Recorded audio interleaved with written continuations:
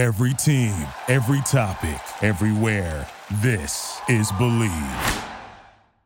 Coming up on Believe in Soccer, the Red Bulls look to stretch their win streak to 3, but Saturday's showdown comes against one of MLS' most formidable sides. Oscar Pareja coached Orlando City.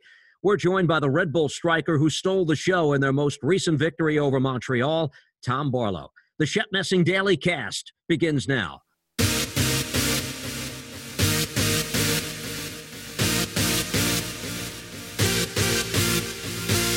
Hi, and welcome to the last edition of the week with the one and only Shep Messing. I'm Steve Cangelosi. October has begun, and what the cold weather brings is 7 games for the Red Bulls in a span of 25 days. They've banged in 8 goals over their last 2 victories.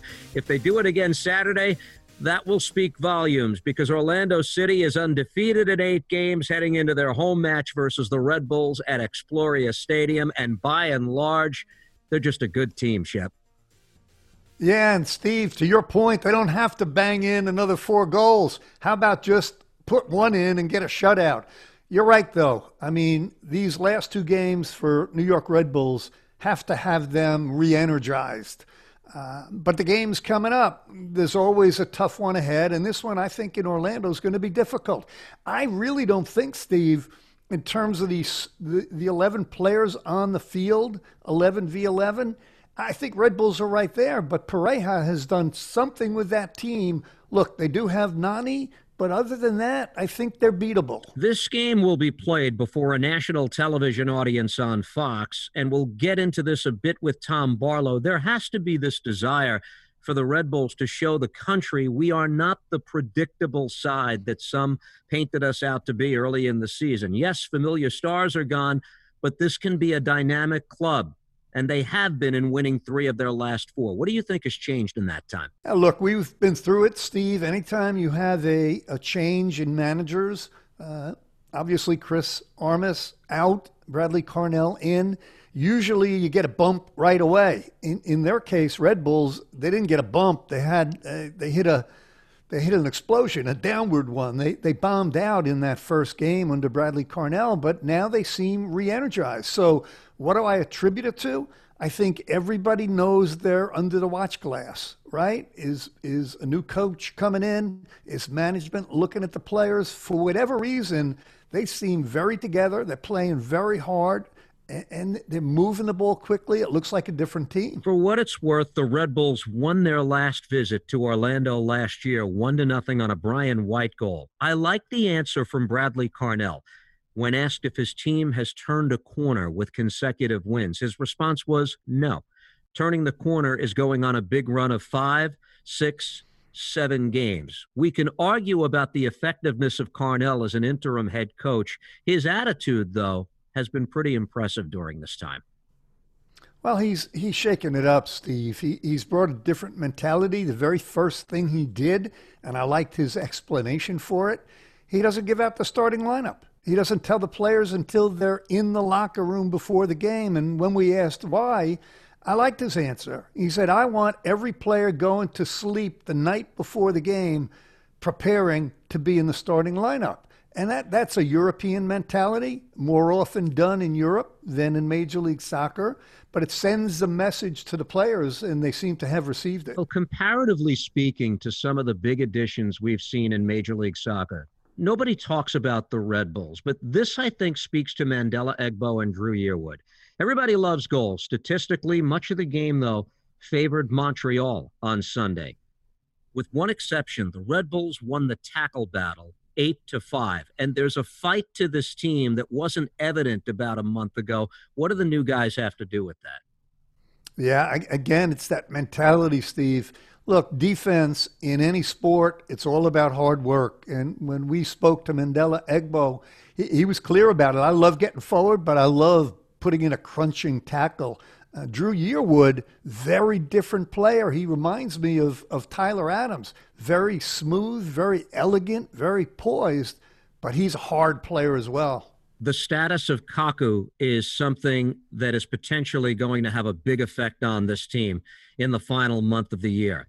Selected to represent Paraguay in the upcoming World Cup qualifiers. Now, We talked about this earlier this week with Jim Curtin. He felt there were going to be a lot of players prohibited from going. There would be a lot of disappointed players throughout the league. We have not been able to confirm anything solid at the time of this taping. Let's assume for the purpose of this conversation, Kaku is going. Paraguay has matches October 8th versus Peru, October 13th versus Venezuela. That's where Kaku, by the way, would potentially play against his Red Bulls teammate, Christian Cáceres. Let's say he goes, he plays, and then has to quarantine. He's not back until the 23rd of October. What does that do for this team? Now, granted, the Red Bulls aren't the only ones in this situation. Well, to answer your question, it does two things. Obviously, they're going to be at a loss without his playmaking skill in the midfield. The upside is Kaku, when he gets on the plane, I'm sure he's going to tell his teammates, guys, just get me to the playoffs because I'm going to come back motivated. I'm going to come back fired up, and I'll take it from there. So for a player especially like Kaku, right, he wants these international games. He wants the visibility, wants that game, and I think he'll come back fired up. And then we have to weigh what the November international window does to the availability of MLS players after that. Warriors cross, Barlow's there, across the face of goal, and it's in! First MLS goal in his second appearance for Tom Barlow, and the New York Red Bulls, down a man, have taken the lead against Atlanta. I mean, that is an absolutely fantastic header from Tom Barlow. Now in his second season as an MLS striker is 25-year-old Tom Barlow, whose first two goals of the season powered the Red Bulls to a 4-1 victory over Montreal on Sunday. Tom, thanks for joining us. For a striker, does the sun shine a little brighter in the days that follow a 2-goal game? Yeah, absolutely. Yeah, it's always nice to get on the score sheet. It took me a little while, but yeah, I'm happy. I was able to put a couple in the other night, and we're on a little bit of a roll right now, so it feels nice. Well, Tom, I'll set you up for a fond memory. My best memory, and I hope there are many more to come. It was May 19th, 2019. Man, that goal you scored against Atlanta to win the game 1-0, as it went over Brad Guzan and he's chasing it. Tell me how good that was. Oh, yeah. I mean, that's probably my fondest memory, too. So, yeah, it was great. I mean, it was a crazy game. The red card, we were down a guy.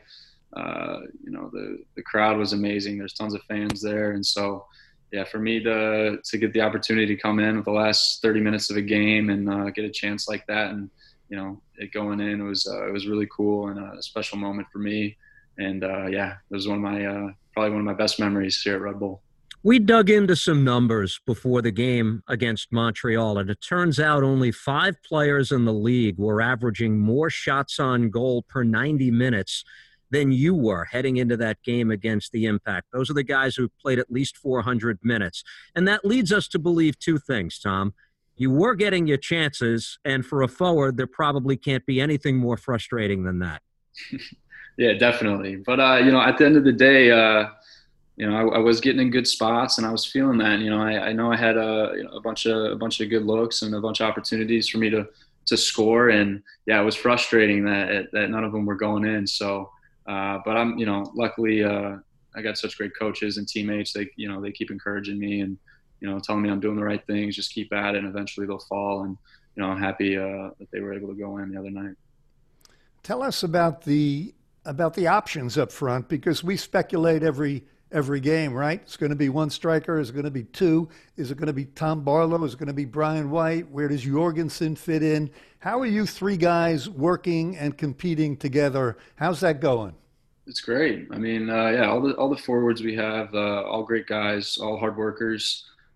So, the only thing we can do is, prepare and work hard in training. And, obviously the coach, makes the decision who he's going to play. But yeah, we work well together.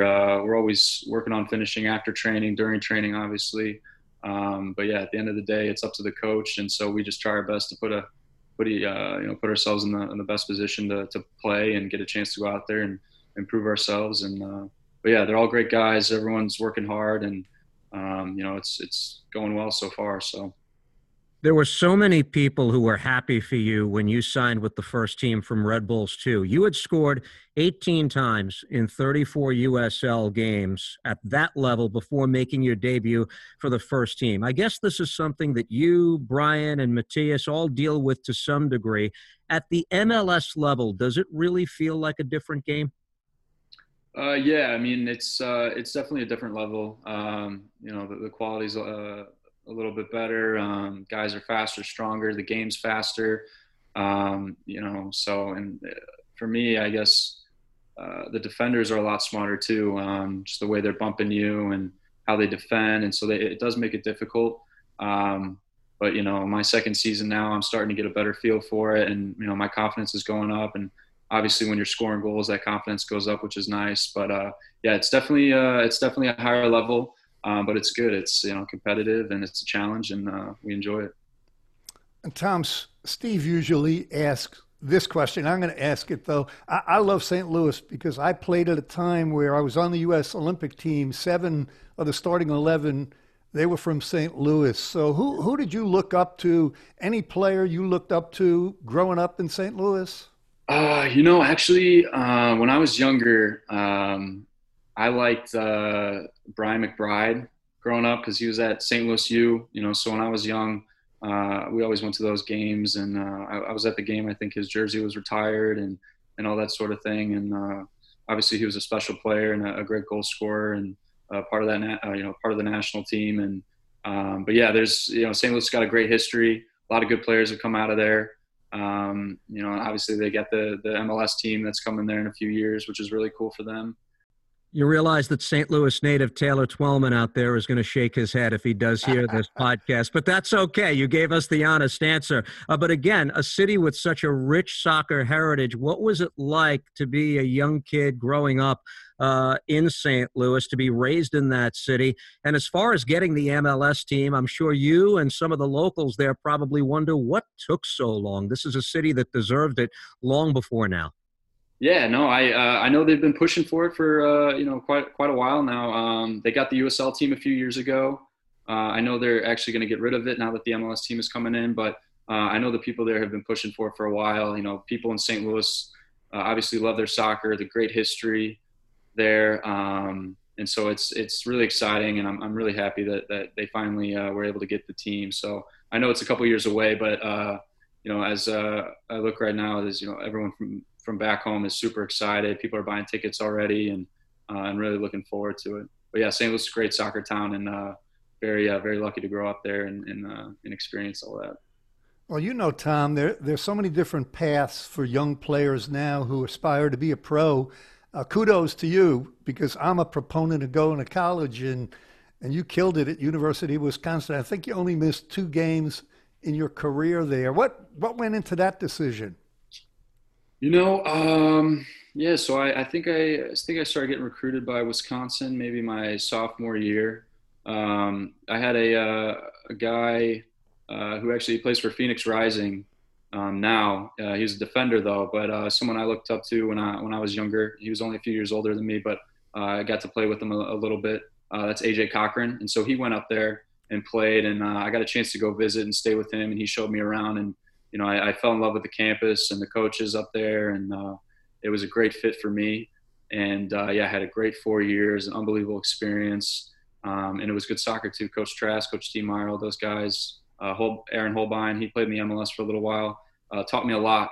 And I still talk to those guys. They still give me advice, and it was a great experience, and very lucky to attend there. John Trask, the longtime head coach for about a decade anyway at the University of Wisconsin. I believe you got to one NCAA tournament under him, and you won a couple of games, eliminated in the 3rd round. I want to talk about present-day coaches and the Red Bull family, if we can switch back to that, because this is a season in which a coach has been fired. A coach is here temporarily, perhaps, and while we don't know this for a fact, Tom, another coach might be making observations, ready to come in and take the job on a full-time basis. Part of this is just being a professional, I understand, but I imagine for some of the guys, it's a little strange, too. What's it been like, this ride for you? Yeah. I mean, personally, I've never experienced a transition like this, where a coach leaves and another coach steps up. But with what we have, our team is stuck together.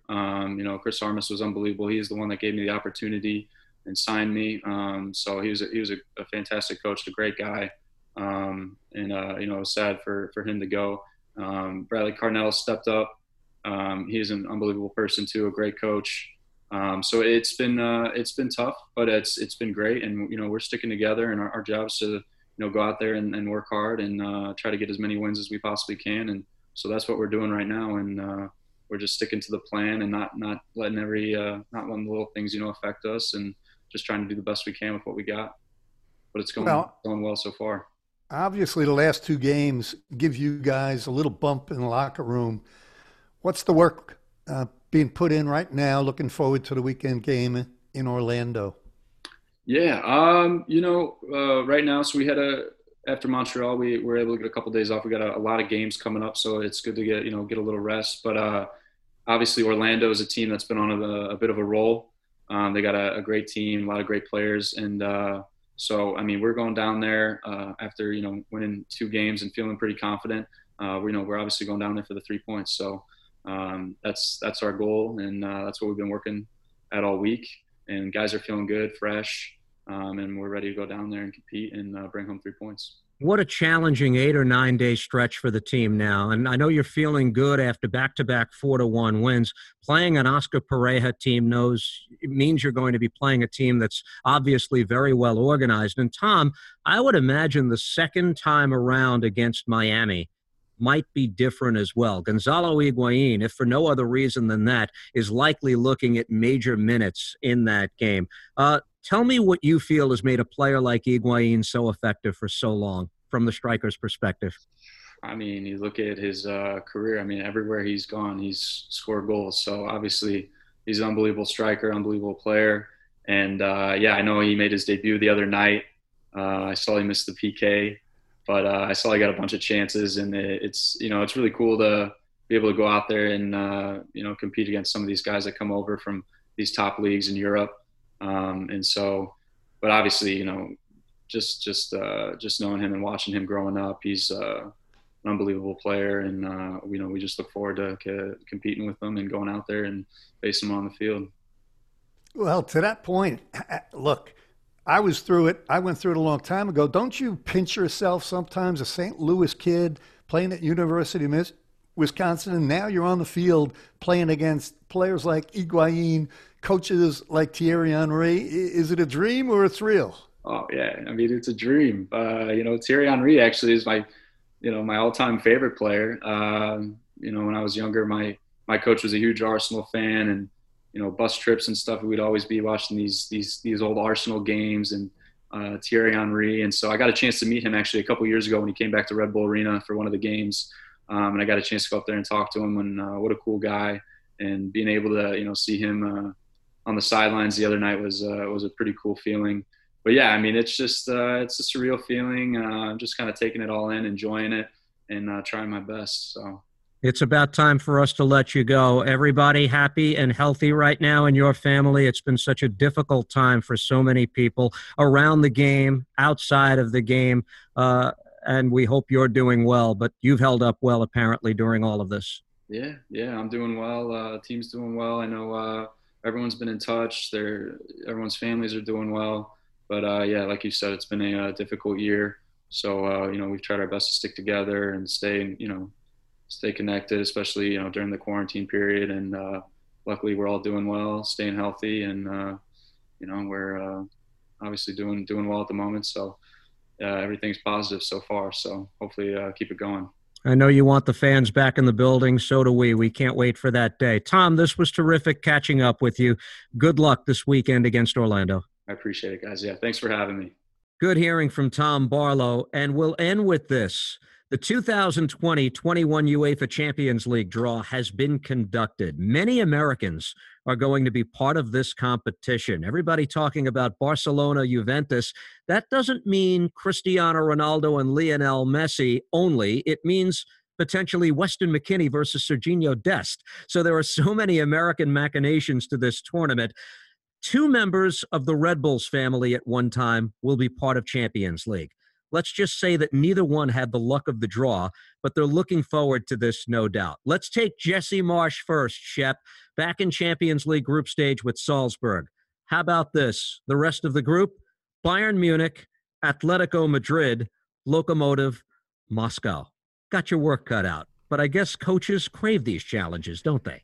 Yeah, you hit it on the head, Steve. And as you read off those names, you and I know Jesse Marsch. He's probably rolling up his sleeves as soon as he saw that draw.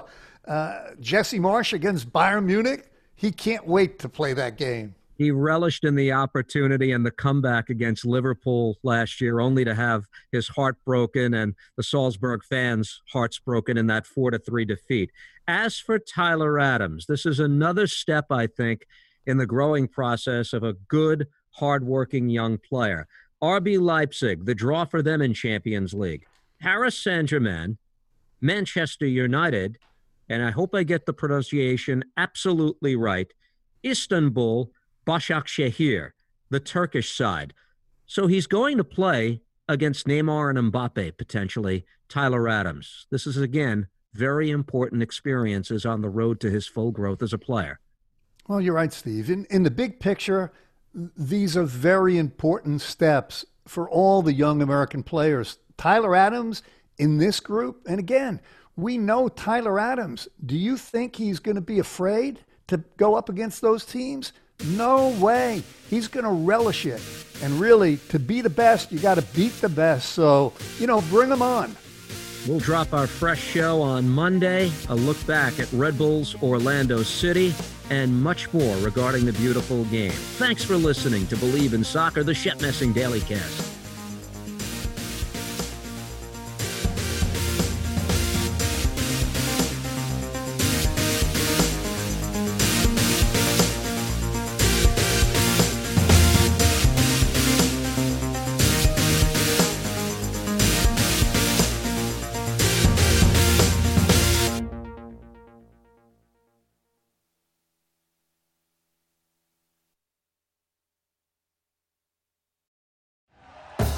Thank you for listening to Believe. You can show support to your host by subscribing to the show and giving us a 5-star rating on your preferred platform.